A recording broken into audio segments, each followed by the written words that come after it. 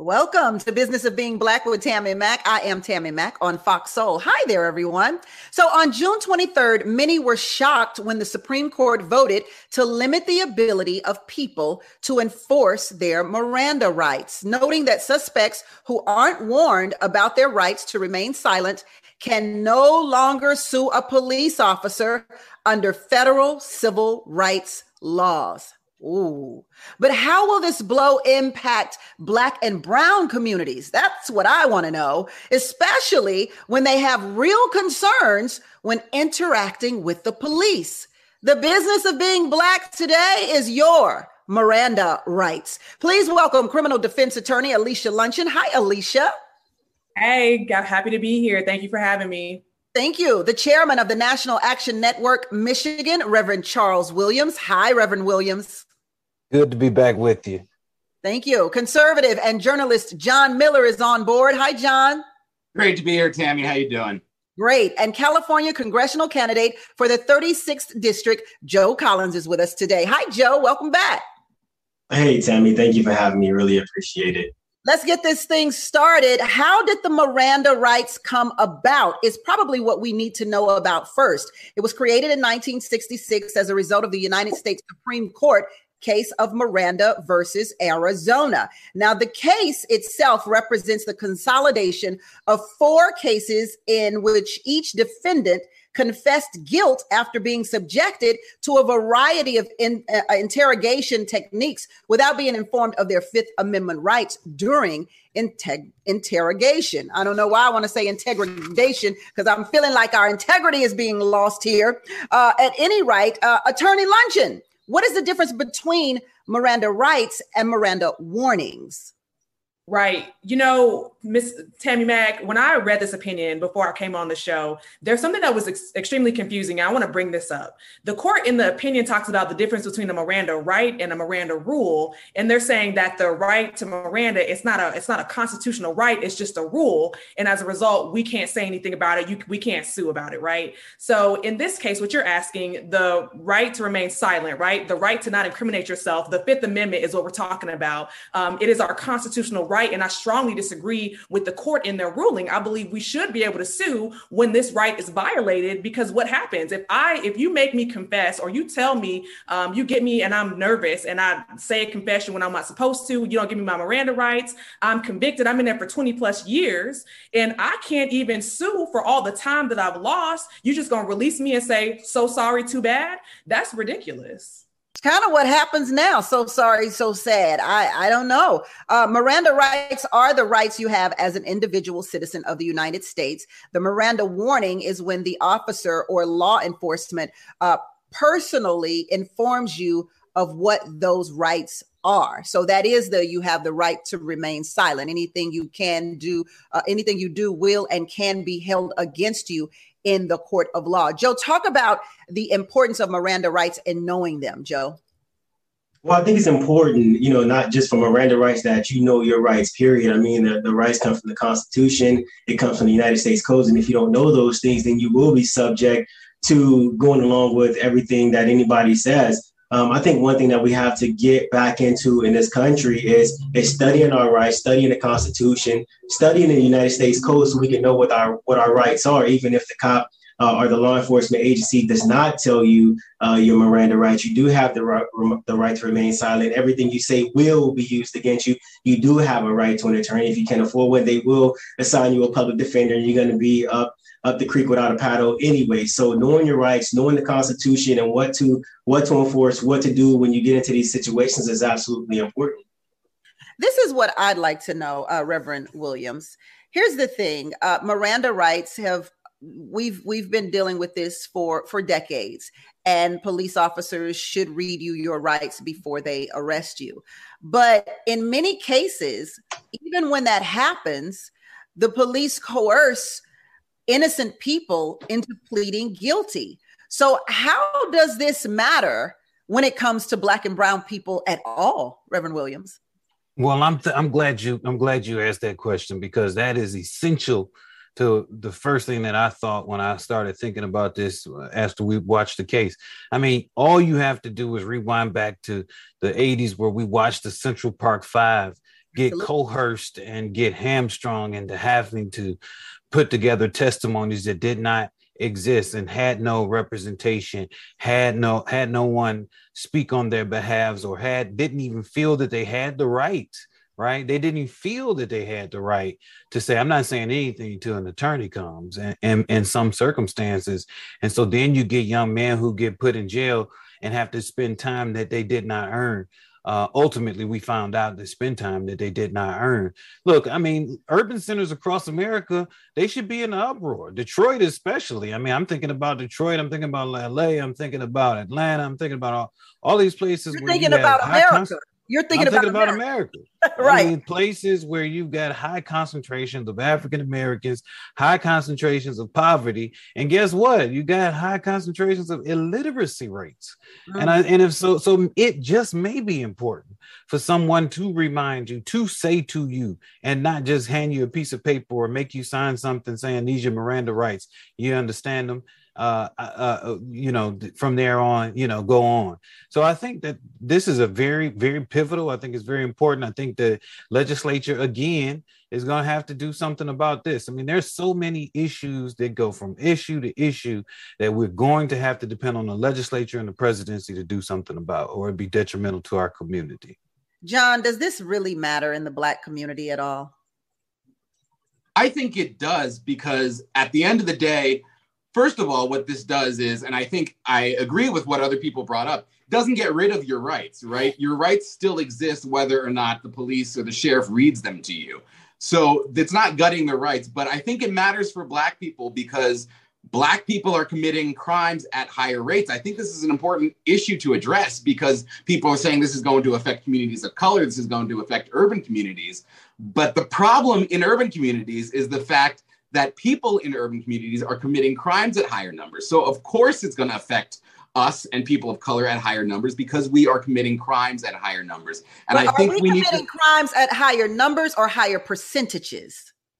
Both. Higher percentages when you look at the population of Black people, which is about 12% of the United States, and then you look at the amount of particularly violent crime, which is about half of the violent crime in the United States, it's completely disproportionate to the amount of population that we take up. So I think it's important to look at solutions and think, well, maybe we deal with the crime.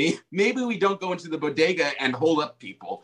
And then we won't have to deal with as many incidents of not being read our Miranda rights. But I think at the end of the day, the case is applied to everyone equally. And like Alito said in his ruling, in his decision, it doesn't take away your rights, but there is no right in the Constitution to be read your Miranda rights. The Fifth Amendment, however, still exists. Yeah, that's true. But like Reverend Williams said, when we talk about the Central Park Five, whether they were read their Miranda rights or not, they contributed to a higher crime rate in the Black community. And all this time, they were innocent. But your un-Mirandized statements can't be used against you in court already. They've already decided on that. The lower courts have. And in most cases, they can't use statements that you said that incriminate yourself against you. So in a way, it's kind of just, it's a Band-Aid. But I think I think that you have to take into account that most of these rights are protected, and an additional right to sue when it's been either thrown out in court or wasn't actually used against you is superfluous. It's on top of everything that's already been put in place to protect it. Alicia, Attorney Luncheon, do you think that Miranda rights protect suspects from abuse at the hands of law enforcement? It's a laughable question when it comes to the Black and Brown communities, obviously. Right, and it's Alicia. That's fine. So I'm a Black woman first. I'm an attorney, but I'm a Black woman, number one. So I'm Miss Tammy Mack. I heard what you asked me, but I'm still floored. I'm stumped because John earlier said that Black people commit crimes at a higher rate. And I want to go ahead and go back to that. And I want you to provide me with some type of statistics. What proof do you have of that? Why are you saying that rather than Black people are targeted at higher rates, right? How are you going to say that in the face of any knowledge that Black people are number one for wrongful convictions? How are you making the correlation, the causation? What evidence do you have to support that? 50%. When you have violent crime being committed by 50%, 50% of the violent crime in the United States is Black people.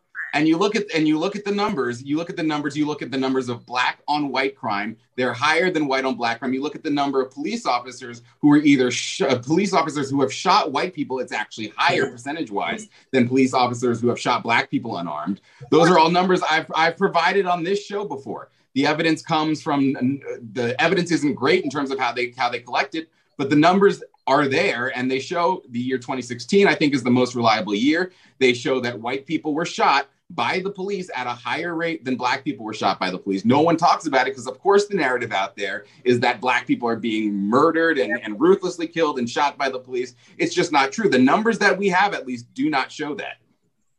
We know that white people are shot more. There's more white people in the United States. Nobody argues that, but you have made a different point. You have said that black people are committing crimes at a higher rate. And what you've said- I provided those numbers as well.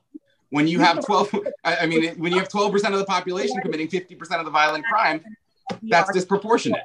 You have not addressed the point, and you have not talked about whether black people are being targeted at higher rates. You haven't said anything about that. What evidence do you have that they're being targeted?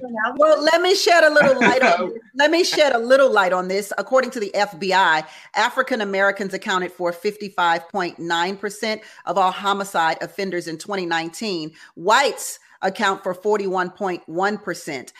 So with that 9% difference, I don't think we can be like, oh, black people are the ones killing everybody. But we're going to take a quick break and come right back on that note. Welcome back to Business of Being Black with Tammy Mack. I'm Tammy Mack on Fox Soul. And the business of being Black today are your Miranda rights. Police, apparently, via the Supreme Court, no longer have to warn you or read you your rights, or I should say, you can't sue them if they don't. After all, this is America. What does the Vega ruling mean for Black and Brown communities who are disproportionately affected by the police? The Vega ruling is when a person cannot sue a police officer under federal civil rights laws for violating their Fifth Amendment right against self-incriminating by failing to provide a Miranda warning. So what does this mean, and how will it disproportionately affect the Black community, Joe?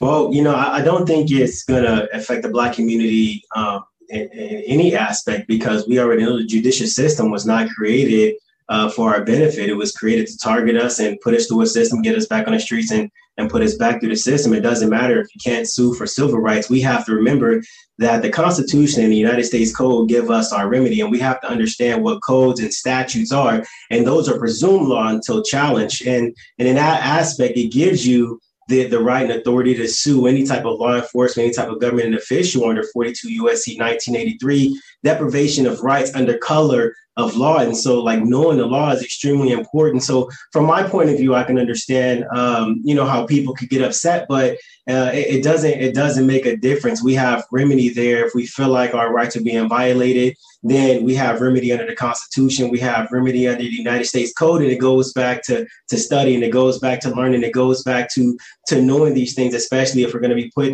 in certain situations where we will have to defend ourselves. I agree with you somewhat there, Joe. What's problematic for me is when you ask a regular civilian to know the laws, have you read the Constitution? Have you read laws? That's right. A lot for the average person to consume and also to remember. I'm gonna just be honest with you. We have to remember all of that. These are the reasons you hire attorneys. I go get my hair done by a beautician because she studied it, she's skilled in it, she's a professional. I don't expect to know what and how to do the chemicals that I do or do not put in my hair. The same way, I don't know the law like that. Should the average civilian know the law like that? And the average civilian doesn't. I mean, the reality is the average civilian wouldn't be able to tell you the difference between a representative and a senator. I mean, most people think that the president is in charge. I mean, this is civics that people don't even understand. The National Association of Assessment of Educational Progress, which is an arm of the United States Department of Education, through all of the test scores that they've observed, deemed that Black students are almost 85% of Black students lack proficiency in reading skills. So, and these ain't my numbers. This is from the United States Department of Education. You like, so don't when we talk, me. Right, don't come for me. But because I don't need to just throw around aimless numbers to make myself look good. But the reality is that, this is what we're looking at when it comes to, if somebody really understands what's happening. And let's be honest here, when that police officer is at your car, whether you're just there for a driving violation, if you're not getting communication because of this environment that we live in right now, you could be escalated real fast in the wrong direction, unless you'll be laying on the ground with bullets in your head. What a vision. John, let's get back to you. White people make up over 60% of the population, but make up 41% of fatal police shootings, while Black people make up 13.4% of the population and make up 22% of police shootings. So it is a fact that that Black people are killed at a higher rate. Disproportionately, they're targeted disproportionately. So what are your thoughts on that? I think when you look at the numbers, which again aren't great, the numbers, I think it was The Guardian that did the most comprehensive year study of the exact numbers, and then you take into account who's armed and who's unarmed, and it comes out to it's still, at least the numbers I was looking at were coming out to showing that white people were actually killed at a higher rate. But like I said, you can give your numbers, I can give my numbers, but there is no evidence that Black people are being targeted, that police are going out and looking for Black people and discriminating against Black people and saying, I'm going to go into Black communities and shoot them at a high rate. That's the narrative. The narrative out there is that Black people are intentionally being targeted because of some institutionalized why did George racism. Floyd get shot? Why did they kill George Floyd? What? Because he's guilty. He was committing a crime. They killed George Floyd. George Floyd was guilty. Crime. He is guilty of killing a man. Yes, he targeted George him. Floyd was also killed. committing a What crime. about George South Floyd Carolina when they told the man to run and they shot him in the back? What about Grand Rapids when he was on the ground and said "be still" and they shot him 3 times in the back of the head? But he was still in the process of committing a crime. And what about the man in South Carolina? They told him to walk away and they shot him in the back. I'm sure that. What happened. about the brother in Grand Rapids who was on the ground and the police shot him? Boom, boom, boom, boom, boom. In the back of the head. I've seen so Black people ain't being targeted. I've seen videos of white people too in the exact same situation where they are running away. I can't show you. We're on a freaking show. I can't show you. Send them to me. You know what? I've looked for them. I can't find them. Harvard. If you want to give me your email, I'll send them to you. Harvard actually did a study between 2013 and 2017 that said that Black people are targeted 4% higher than any other race. So Black people are targeted. Black people are convicted more than any other race. So that's your because right, Harvard did a study. We believe Harvard, right, John? That's what I'm going to say. I don't know if I'm going to trust Harvard, who is in the middle of a lawsuit right now for discriminating against Asians in their admissions process. So I'm not sure they're the most reliable source on that. Like I said, we can throw numbers around. Be discriminated against, but you want to believe it when it comes to pushing down a study. But when we talk about discrimination, all of a sudden it's irrelevant. No, that's not what I'm saying. I'm not saying it's irrelevant. What I'm saying is that there are no numbers that show that police are intentionally targeting Black people. There are numbers. You've just determined to interpret the numbers in the way that are in your favor. You haven't addressed any of the other positions here that you just keep saying 50%, 50%. But what does that mean? When people do these analysis, they're not just saying you committed the crime at a higher rate. That's not what the numbers are saying. There are no analyses. These are raw numbers that you're looking at. These are raw numbers, and the left has built an entire narrative around all of this, saying that Black people are discriminated against, and it signals to institutionalized racism. All I'm saying is that there is no evidence that this is institutionalized, that this is discrimination. Hey, and John, even if the raw numbers show that, but I'm Republican. People, I'm not a left, and I'm telling you that the numbers say that Black people are 3 times as likely to get targeted by police than anybody else. I'm not a liberal. I'm not a left. I'm a hardcore conservative Republican. It's the truth. The truth is the truth. So take the left out of there. The narrative is still that it is an intentional targeting of Black people, that all police, or at least the majority or a large percentage of policemen, are racist, and that the fact of the matter is that the reason they commit these crimes, no, we didn't say racist. The reason they are shooting Blacks is not. We didn't say racist. We said targeted, not racist. Targeted. Because police are racist. No, it doesn't have anything to do with racism. Nobody brought racism up. Police target Black people because in their training, they're taught that Blacks and Hispanics are more likely to be the person committing crimes than anybody else. It's literally in their training guide. It don't have anything to do about racism. It's their training, bro. To make matters worse, they're committing crimes let's remember to make matters worse, there's a police, it was a national story. There was a police department in Michigan that literally had in their target practice, in their gun range, all Black men as target practice. Real photos. They're not targeting. These are real photos. Real photos. Real pictures. And they've apologized of Black for that. They have taken the task to apologize for that. So we'll see how many other police departments come with that same apology. The origins of modern day policing can be traced back to slave patrols, groups of armed men who monitored and enforced discipline upon slaves. So when we talk about Miranda rights, let's take it all the way back to slavery and why police patrols were designed in America in the first place. We'll do that as soon as we return on Business of Being Black with Tammy Mack on Fox Soul. We'll be back, y'all. This is getting good. Ooh. Welcome back to Business of Being Black with Tammy Mack. I'm Tammy Mack, and the business of being Black today is our Miranda rights. Are they really rights? Well, our panel will continue the discussion on Business of Being Black with Tammy Mack. But now I want to give you some business that is our right to know. The 3-week rule. Everyone wants to be financial free. Wait 3 weeks to buy that car. Wait 3 weeks to refinance your home mortgage. And wait 3 weeks to finance any major purchase. Lately, I've been waiting 3 weeks just to buy gas, y'all. It's too much. It's too much. But I've found that there is something to the wait, especially if you're like me and you watch your credit score like a hawk. I'm watching it, y'all. I just be watching and watching. See it go up, see it go down, up, down. Sometimes in this in the middle. I'm okay. I be watching, y'all, every week, sometimes every day. But the 3-week rule, that's the real business. Why 3 weeks? Because that's how fast the average ScoreMaster user takes to boost his or her credit score by an average of 61 points. What? Oh my goodness. 61 points? Oh. And listen, 61 points added to your credit score can save you tens of thousands on everything we finance. ScoreMaster technology was developed by credit data scientists to boost your credit score higher and faster than you thought possible. ScoreMaster is so easy. It takes about a minute to get started. How many points can you add to your credit?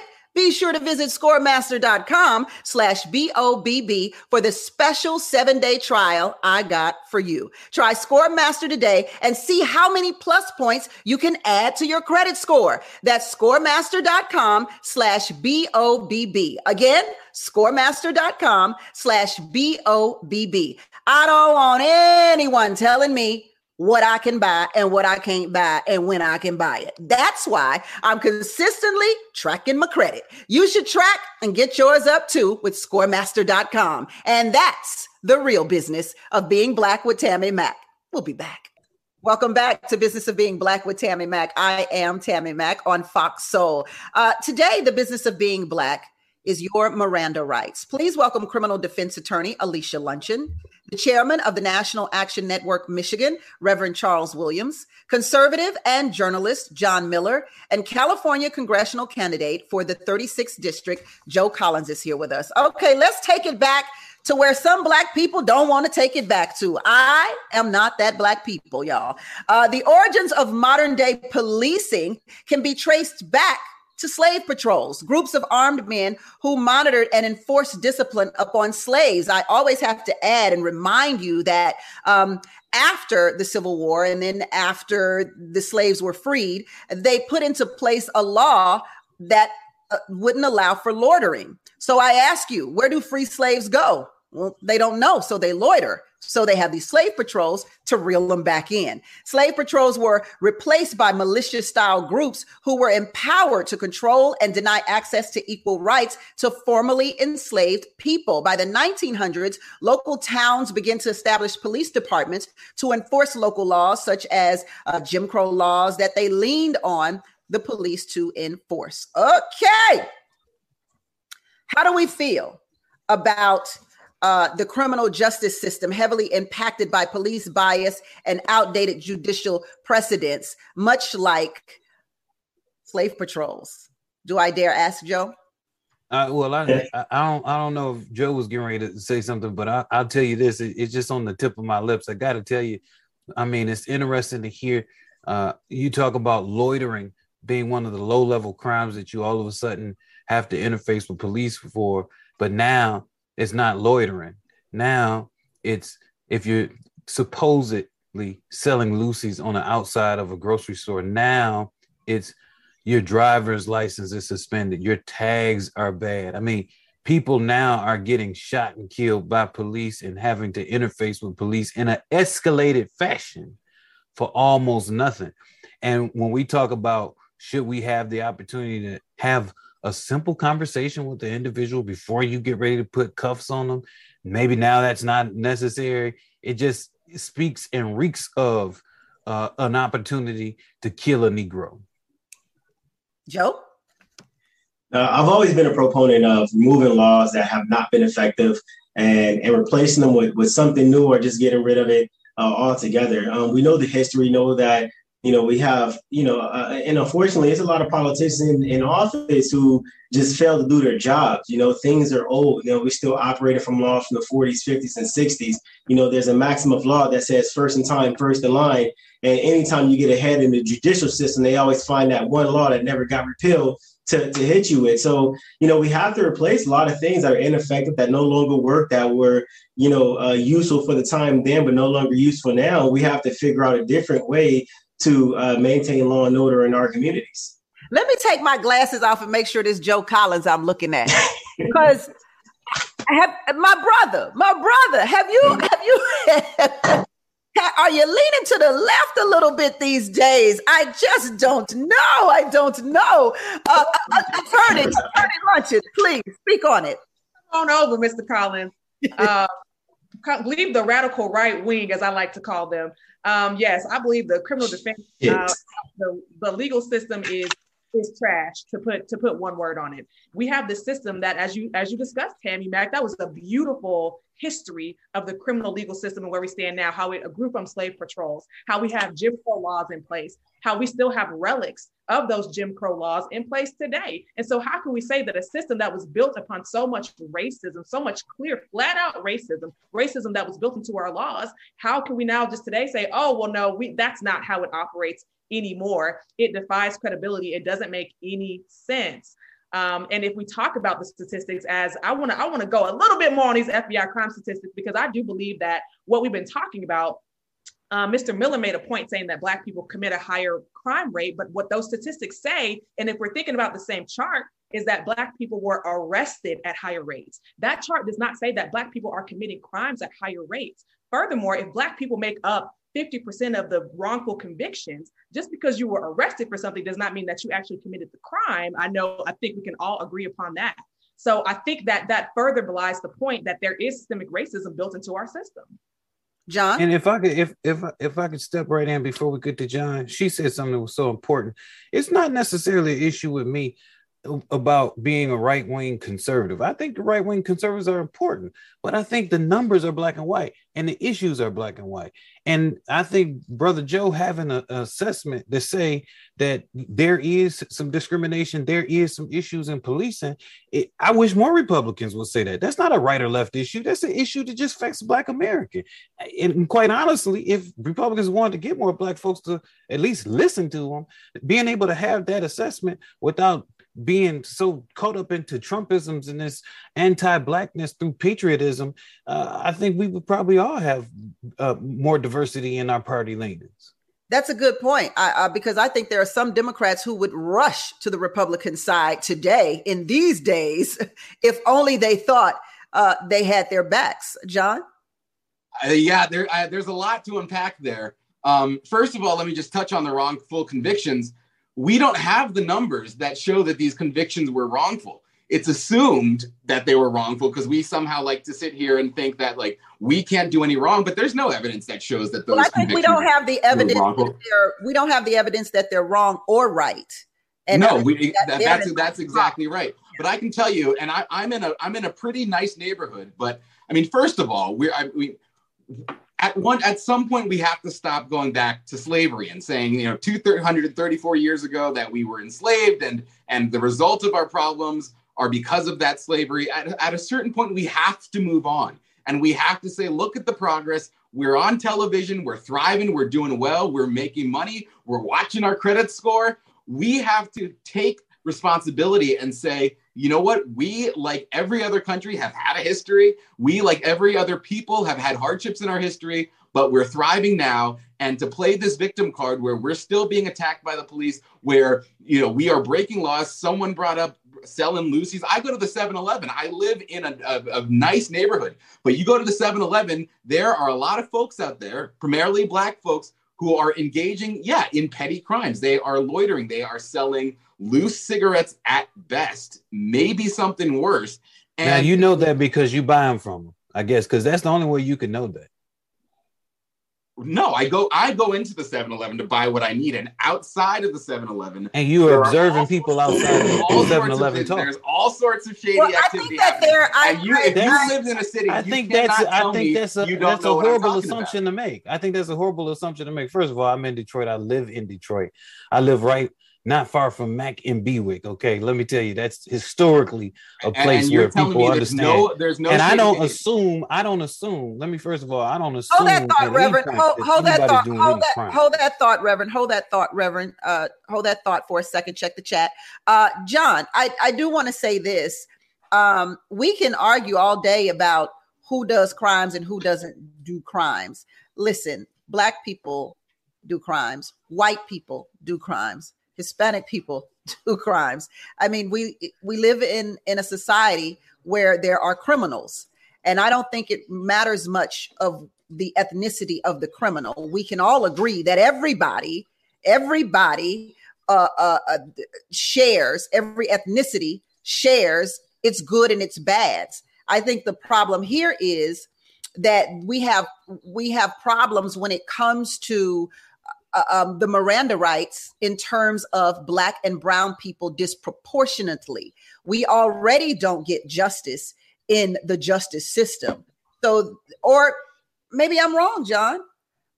I think that people receive the proper justice in every situation. I think that, again, not everybody receives perfect justice, Black and white. I think what you said is accurate. Black people commit crimes, I'd argue, at a higher rate, but we've gone through the numbers and we can throw numbers back and forth. White people commit crimes, I'd argue, at a lower rate. Like you said, Hispanics commit crime. Everyone commits crimes. And so the Miranda rights decision, which I don't even necessarily agree with. I actually think that you should be able to sue. But the idea that it affects Black people at a higher rate, I would argue, is solely because Black people are committing more crimes. And whether you look at the numbers as percentages or just the raw numbers themselves, Black people are committing more crimes. And so they're going to be affected. It's like saying lung cancer is discriminating against smokers. No, it's because smokers are getting lung cancer because they're smoking. Black people are committing crimes. I mean, it comes down to that. So that's misinformation. None of the charts say that Black people are committing crimes. That is not what the chart says. Pull it up, read it. Where does it say Black people are committing? Where does it say committing crimes? We've gone through those numbers. No. We've gone through those numbers. Does it say arrest? That's what I'm asking you. Does it say arrest? Because that's not committing crime. Arrests, shots, convicted of crimes, all of the above. All of the above. And we don't even have the results. We don't even have the results of this case. So we don't know who it's going to affect. We are assuming that it's going to affect Black people more because we have this assumption that we are held down, that we are oppressed, that we are witnessing and experiencing systemic racism because of this corrupt police system that went all the way back to slavery. And we're still suffering from the remnants of that. And I just think that's a load of nonsense. I really do. According to the New York Times, Black people convicted of murder or sexual assault are significantly more likely than their white counterparts to later be found innocent of those crimes, according to a review of nearly 2,000 exonerations nationwide, almost over 3 decades. So what we have is they're being found innocent, and then they're still trying to sue for apparently not being read their Miranda warnings, which is what I don't understand. Because that's not necessarily the case. The Supreme Court case that we're hearing says that this is only applying if you were acquitted, if the case was thrown out in court, then you can't sue. Because in any other case, you can go to the court and you can say that was an un-Mirandized statement. You can't use that against me. And that's been the rule in most districts. Joe, go ahead. I don't think that's necessarily the case. I think that, what it's saying is, different areas that you're in, people are different. The police is different, right? You're in a nice community. I'm in South Central Los Angeles. It has been found that in South Central Los Angeles, there are 17 active known gangs in the sheriff's department. And those people target people of color in the inner city, whether it be Black and Hispanic. Now, that may not be the case in Florida or where you live at, but that's the case here. A lot of times, even when you're talking about crimes, even when we talk about murders or petty crimes, you got to look at the fact that a lot of things that happen in our community do not get tracked. Is no paperwork for it, right? And even when you talk about the crimes for Black people versus white people, Black people or Latinos are more apt to committing petty crimes, where you have white people are more apt to committing white collar crimes. Now, we know that it takes considerably longer to convict a white collar crime than it is a petty crime. So even if we throw statistics out there, the accuracy of the statistics that we're looking at are really extremely low. But people commit crimes. Yes, that's true. Doesn't matter what your nationality is. Doesn't matter what your race or what country you come from. People are going to commit crimes. People are going to get convicted of crimes. Now, does the Mirandizing from the police officer to that person matters? I think that's what we're talking about right now. Now, from my perspective, it doesn't, because the judicial system or the law enforcement officer is going to do what they have to do to you to get you where they want you to go, regardless of if they Mirandize you or not. People are going to talk. You got the right to remain silent. You're going to spill the beans regardless, because of the fear that has been instituted from the police department to the people. And that's throughout all generations, all people. And that's my opinion. I'd agree with that. And I think it's terrible that police don't read the Miranda rights to everyone. All I'm saying is the notion that it is targeting and harming Black people at unjust rates is inaccurate. Are we opening Pandora's box here? Are we making our way to, okay, we can't sue police when they don't read your Miranda rights, to we can't sue police at all? Or even when it comes to all of these settlements, like Joe, you talk about Los Angeles. Los Angeles has put out a lot of settlements from the police department because they've made mistakes and they're arresting or sending people to jail or even killing people. So are we moving into this space where we won't be able to sue the police departments at all? Alicia? I think... Hold that thought. I'm going to take a small little tiny weeny break first, because I want to hear what each of our panelists has to say about that. Is not being able to sue when you are not read your Miranda rights opening up Pandora's box to us not being able to sue police departments across this country? Well, let's see what our panel has to say when we return on Business of Being Black with Tammy Mack on Fox Soul. We'll be back. Welcome back to Business of Being Black with Tammy Mack. I'm Tammy Mack. And the question posed before we left was, is this opening Pandora's box? I mean, if the Supreme Court has decided that people can no longer sue police departments when they don't read them their Miranda rights, then will we get down to basics and not be able to sue police for anything that they do wrong? Let's face it, what Black Lives Matter and the protests that have been happening for the last 2 to 3 years are really about is police reform. And it seems like all of this marching and protesting and everything that we've done has reversed everything that those who were a part of the civil rights movement pushed to move forward. We are not moving forward. We are moving backwards. Will it soon be that we can't sue the police department at all when they are at fault? Will the police no longer have any accountability? Because the protest and the George Floyd and Black Lives Matter was all about asking for police accountability. Will their decision, the Supreme Court's decision, end accountability for officers who take advantage of people who don't know their rights? And does the Supreme Court's ruling favor law enforcement and other government officials rather than individuals? That's what I want to know, attorney. I do think that the Supreme Court has consistently protected police officers, right? We want to talk about qualified immunity. There's a large history of police officers not being held accountable for these actions. This particular case, I will say, it is limited, right? It is limited to Miranda, but I do think it's right to be concerned, well, what's next? And we've seen this court kind of chipping away at rights throughout this most current court term. And so I think it's totally realistic and frustrating. And I think that as time proceeds, we've seen them limit the rights of people convicted of a crime, right, to get their cases overturned, even when they have new evidence. And so to answer your question, I do think we should definitely be concerned about where this court is going and about a lack of accountability for police officers as a whole. John, what do you think? I don't know if we can extrapolate and say that this is going to lead to not being able to sue police officers, because you have to remember the Supreme Court is there to do a strict reading of the Constitution. And from what I understand, the case said, okay, your Fifth Amendment rights exist, your Miranda rights exist. All we're saying is the right to sue police officers or sheriffs for not reading you those Miranda rights. That right is not in the Constitution. And then, of course, it can go to the legislatures, it can go to the executive. So I don't think that we can necessarily say that the Supreme Court is then going to roll back more rights to sue police officers. I think conservatives, particularly myself, get pegged into this, oh, we love our police and, you know, back the blue and all that kind of stuff, and that we are just all out for the police. I personally don't even like the police. I mean, I've gotten pulled over for speeding, and I've had to deal with a-hole police officers. They're not fun. But you want to talk about police officers who are letting people run rampant, you look at the Black Lives Matter incidents. There were a lot more people that should have been arrested and convicted for crimes during those Black Lives Matter protests, and they weren't. On the other hand, I would go to a restaurant or something, and I wouldn't have my mask on during the pandemic. And what do I have? I have police officers harassing me saying, where's your mask? You had in DC police officers closing off streets saying, you can't go to this bar because they're not wearing masks. So you kind of have this selective enforcement of police officers deciding what and what not they're going to go after and what they're going to make charges of, what they're going to prosecute. And I think if police officers don't be held accountable, if police officers aren't held accountable, then we do have real issues. So if we're in that direction where police officers aren't able to be held accountable, aren't able to be sued, I agree with the panel that that is bad news for America.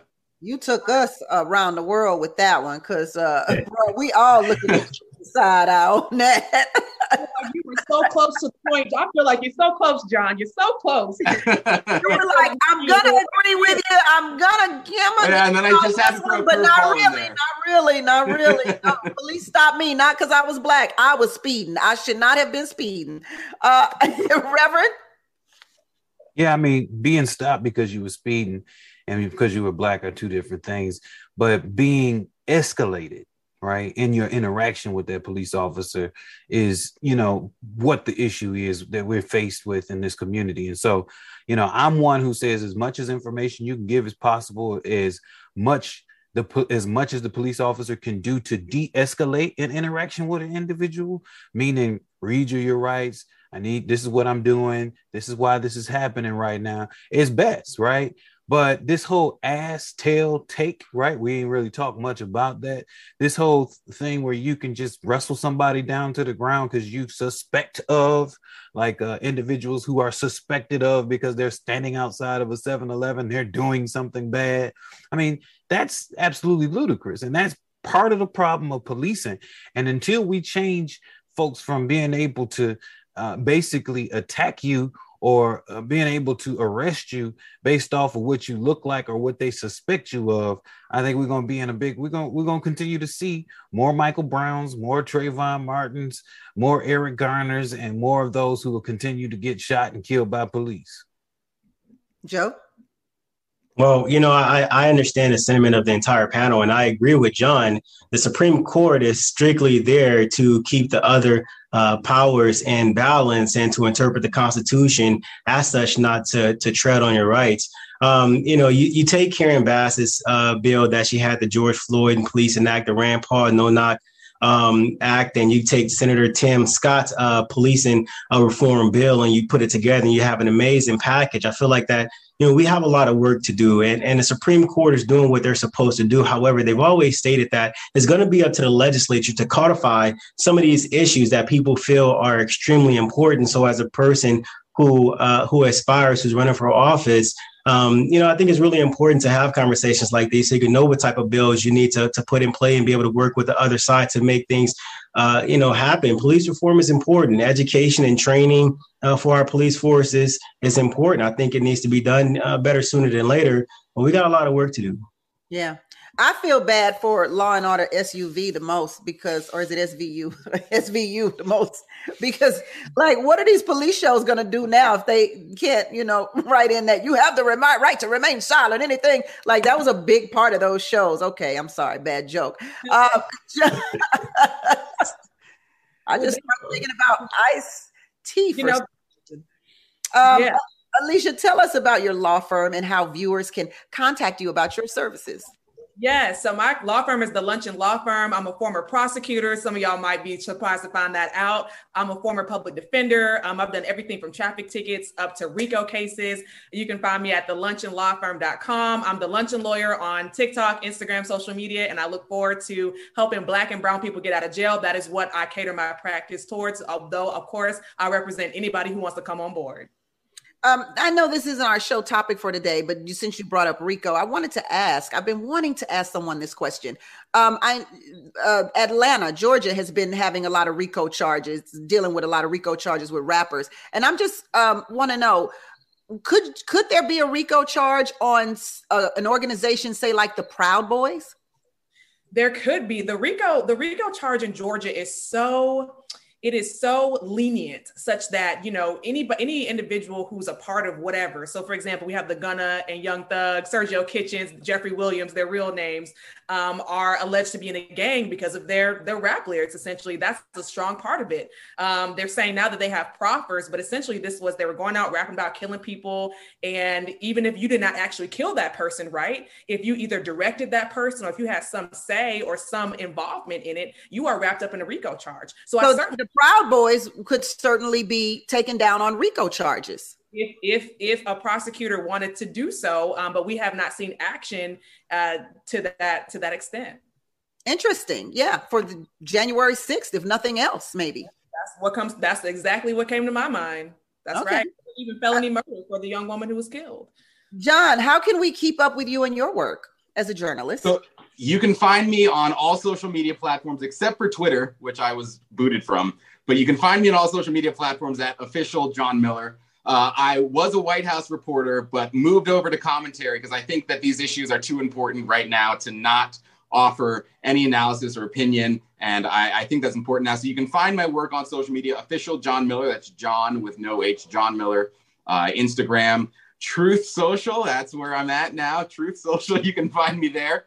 And then TikTok, YouTube is just John Miller. So official John Miller. And then on YouTube, John Miller, JONMILLER. John, as a fellow journalist, I'm shocked you think being an analyst is more important than providing facts as a journalist. So I don't know how much time I have. This could be a whole show. Not at all. Let me move on. I'll circle back if I can. Reverend Williams, what can you tell us about the National Action Network and the work you do there? You can join us at the National Action Network. We are the caretakers of No Justice, No Peace, www.nationalactionnetwork.net. Reverend Al Sharp, the national president. And certainly, look, we need folks involved in the movement. So it's a movement based out of the Black church. I happen to be a Black pastor, which you can also join us at kingsolomonchurch.org. I'm happy to see that. I often criticize and talk about the church and where it stands today on social issues, not much like they did back in the civil rights movement. So it's nice to see a pastor pushing forward and being a part of social justice. I thank you for that. Thank you. Joe, running for Congress. Yeah, my website is joecollinsforcongress.com. It's all spelled out. And you can find me on all social media platforms at Joe E. Collins and the number 3. Oh, okay. I thought you had some more. I'm like, no, that's simple. We can all remember that. So what do you think we need from the Supreme Court justice the most? In maybe 3 words, each of you, maybe 3 words. What do we need from the Supreme Court? They seem to be very active right now on a lot of retro rights. So what is it that the people need from the Constitution? I'm sorry, from the Supreme Court today in 2022? We'll start with you, John. 3 words. Originalism is key. That was 1 word. No, originalism is key. Oh, I got you. Okay, you turn those 3 words into a sentence. I like how you move. Attorney Luncheon. Stop being partisan. Whoo, Joe. Keep chipping away at the laws. Force the legislators to do their jobs. You can't count, Joe. Reverend Williams.